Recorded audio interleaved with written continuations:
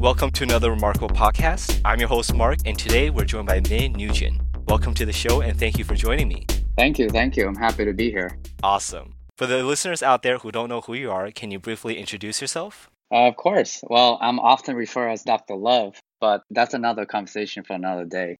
I'm an IT manager for a software company. I work in Manhattan, and I manage internal IT operations, just internally for our company. Interesting. So tell me a bit about your background and how you got into IT. Yeah, so I think this is one of those stories where some people can relate where they say, oh, I went to school and I ended up didn't do what I did out of school. I didn't start out in IT. I went to college for mechanical engineering because I have an interest in machinery and in technology in general. It was also probably at the time I barely spoke any English, so I didn't really know what major in college that would fit me. So I just picked, which the name that I could really understand, mechanical engineering because I like, machinery and stuff like that. Mhm. But then I, went through college and I suffered a bad boy's fate and I got lazy and didn't go through with it. It wasn't until I started to build my very first own computer that I knew that I have a thing for computer technologies. So I went back to school to get a network communication and management degree, and my IT career just took off from there. Interesting. So you actually built your own computer first, and then that's how you knew. Like, how did that kind of happen? And then how did that get you back into the motivation to go back to get your degree in IT? Well, it's all started from gaming. Mhm. I love gaming, and to be able to build your own computer and then being able to play your game, it's awesome. And back in the days, building your own computer was the thing to do when you're a gamer because just buying out of the box is expensive Mhm. and you don't get the specs you want. So just understanding how the computer works and the components and being able to put it together, that gave me, a really good interest in how everything works behind the scene and how to learn how to troubleshoot things myself as well. When you start doing things yourself, you're going to start learning how to troubleshoot it. Mm. And then I realized that, hey, I'm actually good at this stuff. Nice, nice. And that's where you went back to get your degree. So then from that point on, did you face any hardships or obstacles when you were getting into IT for real? Or was it just smooth sailing after you graduated? It definitely wasn't smooth sailing after I graduated, but getting into it wasn't an issue at all for me. So, once I realized that's what I wanted to do, then I just looked for a good school and sign up and try to study Mhm. and get my degree from there. Aside from that, just getting my career started, it wasn't really smooth because, getting out of school with very little experience was the actual real issue because in IT, you actually have to know what you're doing. Yeah. Then nobody's going to call you and ask you a question and you don't know the answer and they're not going to hire you. Mhm. So I guess that was the obstacle for me. And I went to a lot of interviews after I graduated. I used to live in South Jersey where there were no jobs. So I had to travel like roughly 80 miles plus north to be able to get an interview. And I just interview with a lot of different companies up in the same area. Mhm. I took the first job that was offered me as an associate help desk. Mhm. I made no money after my commute costs because, traveling, gas, and all that stuff at the time, gas was super expensive and stuff. But I took it out for almost 3 years to learn and to get all the experience. I spent an average of 3.5 hours each day driving just from and to work. And most days are just 13 hours plus days for me. The only smooth part was that I got to learn a lot and I kept growing. I was working for an MSP. It stands for Managed Service Provider that provides IT services for small businesses. I think I got lucky with it because this type of job puts me in many positions and put me in a very different environments that enable me to learn more. I can explain a little bit about what I'm doing now and versus managed service provider. Because if you hire an MSP to manage your IT, it means that most of the time you don't have any internal IT, Mhm. or you just have someone that's like a little bit on a lower level where it just help desk. But managed service provider is supposed to provide all IT services for you, where they provide you with software, they manage your software licensings and all that things and stuff like that. But particularly for me, it's different. I manage is actually in the internal IT itself. So I don't really use an MSP at all. That definitely sounds like commitment from your part, especially trying to get the job and then getting your internship and then building up from there. What was kind of your day-to-day responsibilities like back then? Well, back then, we first, just help desk first started out as help desk and basically picking up calls. Hey, I have an issue with my computer. Just like any, in particular, what people sees IT in nowadays. If you say you're an IT guy, they expect you to know how to fix their computer. Mhm. Or hey, I can't launch my Microsoft Office. Like, what do I do? Can you fix it? that kind of stuff when you start out. But then you have to branch out into different areas of IT, and obviously your responsibility grow as your career progress. So as a manager, I'm pretty much the go-to IT person for all IT related issues. I manage IT procedures and processes, corporate applications, accounts and access, internal network and securities, help desk. All technology related stuff that's within the office is basically under my responsibility as well. Like, you're talking about what meeting room technology are we going to use, determining whether we should use Hangout Meets or Zoom or, other software, WebEx. Like, how do we determine what's the best for our company to use, that sort of stuff. That's definitely a lot to carry on your shoulders. What would you say would be the hardest things that you have to do nowadays as an IT manager? I'm going to just speak in a broad way that I think there's a lot of common things and challenges that most IT organizations encounter. Mm-hmm. And there are challenges that all of us definitely encounter and have to deal with. And the hardest thing is to be consistent with the demands by our user. Making the right decision for the bigger picture rather than one small group and getting everyone else to be on board with it is difficult. There will always be someone who wants to break the rules, and how to go about that is very challenging because you don't want to upset people. While we want to provide the best services, we won't make everyone happy. And that's just the reality of it. Mm-hmm. To me, that's hard, but it's not impossible. Personally, I think the hardest thing for me in a job is that I had to do was disable a user account when a close friend or friends got let go or something like that. I do my job, but at the same time, it's never a good feeling when someone gets let go, unless something happened or they deserve to let go or something like that. And I think that for me is hard, but I still have to do because it's part of my job to see people get let go and stuff like that. And in terms of technical stuff, there are challenges out there that all IT organizations have to face, keeping up with being secured and maintain the efficiency and operations within a company is always a challenge. Mm. Yeah, that definitely makes sense. And I feel like the IT job itself is a very professional one, so I can definitely relate to you there. Regarding your job history and your experiences, do you have any interesting stories you can share? There's definitely lots of story. I mean, there's so many stories without my career, but a good one would be discovering someone who has naughty pictures on their computer by accident while troubleshooting their computer. I remember how embarrassing it was for that user and to straight up lie to me and say, I have no idea what these pictures or how these pictures got here. Oh my God, can you delete them? I mean, I was just dying inside. But a good thing about me is that when I work, I can always keep up a straight face and stay very professional and go along with it. And I just do my job. But those are some of the things that just surprises me. But at the same time, you think about it, it's not very surprising. Mm. Some people just don't realize, hey, this is your work laptop. You shouldn't be doing that. Oh, this is crazy. But do you think 112 Chrome tabs is a lot? Because that person actually told me, or a different person that actually told me that all those Chrome tabs are needed and important to open. To me, it's like 112 Chrome tabs. That is completely unnecessarily, but like that's the most I've ever seen in my entire career.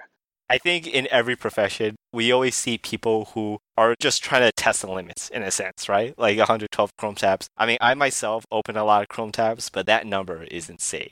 And I wonder how the guy deals with it if his computer ever gets frozen or crashes. He just loses all those tabs then. Exactly. Chrome keeps the history, and that's how I found out how many tabs that person had opened because, it was slow. Mm. You can't tell an IT guy why my computer is so slow when you have 112 Chrome tabs open. Yeah, that's definitely a good point. Yeah, and I presented the issue, and then the person come back and tell me that, well, I need all of them. They're all important to me. Gotcha. So you get stuck at that point where you're going to have to break the news to them and say, there's limitations in software and hardware. Exactly. And I think in IT and also in work in general, a lot of people, especially employees, they need to know the differentiation between what you can do on your work laptop versus what you can do on your personal laptop. And I feel like, just like what you mentioned before about having a lot of these naughty pictures on their machines, they need to kind of handle that better themselves and make sure not to browse such things. I remember I worked at a media company once, and there was this whole thing because it's a media company and the journalists need to do their own investigation, and they were covering a topic on the dark web. And literally, we had a whole IT and legal team to ensure that if somehow they downloaded something illegal, that they follow proper procedures and don't go to jail. Yeah. I 100% agree with you. And that's also like with my point to answer your question before that is that that's one of the challenges is that you have to work with the end user. And, when you work with machinery and you work with application, there's always a solution, right? If there's a bug, you find the bug and you fix it. And if there's an error, you find out what the error is, you try to troubleshoot the error and find out what caused it and then you fix it. But when you're dealing with the end user, everyone is different and the way they see the issue and the way they approach the issue is also different and how they trigger is another thing. I think being able to deliver a good service, then you have to understand how to approach the end user and what's the best method to provide the service and the solution to end user because this person might be, not easy to work with, but don't have a lot of time. So you have to work around their schedule, for say, to be able to provide the service. And I think you totally make a good point here. I feel like many people think that IT is just dealing with machines or servers or infrastructure, but IT definitely deals with the human element. And I think the human element being the most unpredictable one is the one that you probably have the most headaches or the most issues dealing with. I agree. I 100% agree. And it's definitely not just machinery. It's because the fact that you have to support the people that you work with. Mhm. The machine and the application comes with it. So it's a combo that you have to deal with. Makes sense. So, transitioning from that, how do you think IT has changed today? I think there can be many answers to this question, but in my personal opinion, the core of it is obviously not going to change.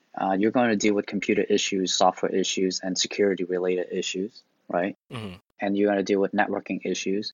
So that's always going to be around. What really changes how we approach these problems, and we're constantly being challenged with what is the most efficient, cost effective, and the best way to solve a problem. And it always depends on the organization you work for. Whether it's a fast pace or slow pace, then that will dictate how you want to scale your project with the limited resources you have. It's always changing, and you're going to always have to stay on the top of it to give the best IT services and to operate in the most efficient and optimum way that you can. That's interesting. So could you dive in a bit deeper about like the differences between how IT is different between a fast place or slow place? Right. So a fast-paced environment is usually, I would say, from a startup point of view, right? Yeah. A startup point of view is constantly changing. And, you and I have worked at startups and we know that how things can change, how fast can change. And that's a fast-paced environment. So today we have a lot of money because we have investor, but tomorrow they can be like, oh, we're not hitting our goals and we don't have a lot of money anymore. What can we do to cut to reduce the cost without damaging, the level of services that we have now? So when you work with a particular company and a fast-paced company, you have to not only scale out, but you also have a contingency plan, a more strict plan to be able to scale back. And then you have to also look at like the cost, is it worth the investment that you put in? What if it changes in the future? That sort of stuff. And the scaling for a fast-paced environment is very different as well because it's more unpredictable. It can have a very fast growth or it can just stop. It's a little bit more unpredictable than a slow paced environment. A slow paced environment is basically an already established company that has structures in place and everything where you have policy, procedure, guidelines already set up for you. That sort of stuff is already established. And you go in there and you can continue to work on it and see how you can improve things rather than building out new things and scaling out new things, that sort of stuff. Gotcha. So it's like literally the difference between small companies versus large companies, or building things from the ground up versus improving already existing and working processes. Right, exactly. So then, regarding IT as an industry, what are your predictions of where IT is heading in the future? IT is no longer what some people think it's like, oh, I have a computer issue, can you fix it? Hmm. In general, for most people that's not familiar with the term IT and they just assuming that that's the case. We have computer manufacturers that will fix these things now under warranty. You have an Apple laptop that you have a problem, you're not going to sit there and fix the Apple laptop anymore. You just ship it back, they fix it, and they ship it back to you. How do you take care of that time during that time where the laptop's gone is you have to spare, right? Hmm. You have a spare machine, for example. The future of IT is very focused on security and operation, at least in my opinion. Stay on top of security and keep moving with the new technology offering, like cloud computing, less hardware support, but more software. A simple example would be like the work from home culture and having virtual meeting, etc. As you can see, we're shifting from how to support people remotely and how to get people to be able to work remotely and work efficiently and deliver the help that they need rather than, you're in the office and you're sitting next to someone and they're working on a computer, that stuff like that. The future is the cloud and a lot of software. And when you have doing a lot of software, you're dealing with a lot of security issues, you're dealing with access and all that stuff. Security is I think it's the number one concern and always a challenge for IT. And that's where our focus is going to be very heavily on it. It's not just like hardware anymore that we have to worry about a computer or stuff like that. Definitely, definitely. I feel like, with the speed of virtualization, it's definitely going from a physical and in-person space to now a more cloud transition. And I feel like it's just going to accelerate that even more. I agree. Sweet. So, for those who are interested in getting into IT, what kind of advice would you give them? Well, I will tell them that if they like it, go to school, learn as much as they can, get their foot in the door first. Don't be picky about what jobs you got or how much you're being paid, that sort of stuff. Ultimately, it's the experience that you need that will put you where you want to be. Take myself as an example. I started out with a very low end job. I literally crawl under the desk to dust the computer. I literally open a computer, spray dust, and sniff dust on my face all the time. I was working from the very bottom of just cleaning computer. But then how you proceed with that is entirely up to you. If you're interested in IT, you have to start learning as much as you can because that's going to open up a door for you where it's going to open up more opportunities. And there's a whole world out there that there's so many different areas that you can go into, IT in terms of like networking. You want to be in networking, you want to be super good at help desk, or you want to be planning out things, procedure, processes and stuff like that. So there's many ways of how someone can go into IT, but the first thing is go to school and learn as much as you can. Mm-hmm. That's definitely sound advice. I do want to kind of circle back in the different areas of IT, like you mentioned, like the help desk or the network. What are some of the more popular things that are happening right now in the job or that you can take as classes in school? You can't really go to a school and say, hey, I want to just be a help desk person. Mm-hmm. You have to pick a trade. Usually start out with a networking, learning computer, some sort of computer technology, how computer work. But a lot of times, I think that the networking term is a very common and popular term in school. And when you talk about learning about networking, for example, they teach you every component that has to do with networking and how networking works. You're talking about firewall switches and internet and IP address and all that stuff. But then they also teach you how to build your own computer, understanding the computer hardware Mm-hmm. and stuff like that. So you start from one end and then you grow into a different end. And then you can see yourself where you want to branch off to. Because you can be a specialist in terms of networking, where you're troubleshooting the core issue of computer routing, networking, and firewalls and switches, configuring them, and set them up with the right settings and stuff like that. And then help desk wise, you want to work with the end user more, where you're going to be able to support and troubleshoot their issues, working with their computer hardware issue, dealing with software issue.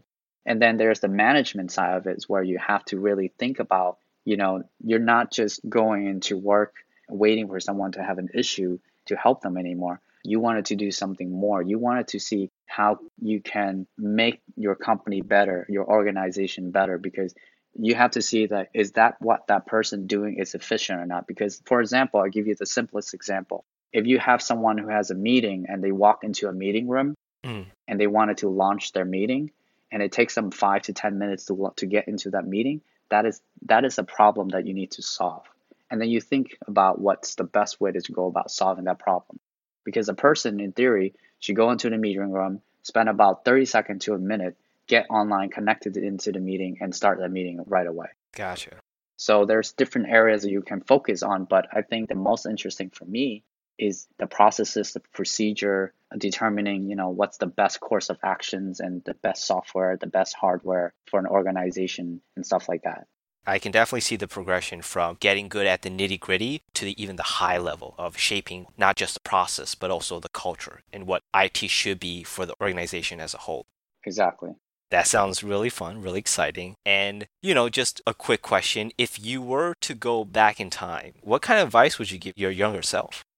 Well, I'll probably tell myself to play a little less games and less parties. I would want to start my IT career earlier than I've had. That's pretty much it. I don't see any change, the necessary change that I have to make because, if I make some changes, I might not be where I am today, and I'm pretty happy at where I am today. But definitely, play a little less games, a little bit less parties, and try to think about your career as early as you can. That's a very good philosophical point, I would say. But if you didn't get into gaming in the first place, you wouldn't have built your first computer, and then that wouldn't have led into IT. Yes, but that's why I say a little bit less games and less party. Just a little bit less. Definitely. No, I hear you. And I could say the same for all of us, me included. So, yeah, for those who want to know what Min is up to, how can they do that? Well, they can always hit me up at www.drloveforever.com. Just kidding. Don't go there. That's not a real website, actually. I'm not sure if it's real or not, so just don't go there. I'm back in Manhattan finishing up my project for my new office project. So, if you're my friend and have my contact, text me for some lunch. In general, if anybody has any questions, IT related questions, just try to get my contact through one of my friends and then we'll talk. I tend to not, I'm extroverted, but also at the same time, I don't like to engage with strangers that much. Yeah, I think that's a fair policy. Yeah. Yeah, for sure. I definitely want to say thank you for joining the podcast. Thank you for also sharing your experiences, your insight and knowledge with IT with us. Well, thank you for having me. Thank you for inviting me, Mark.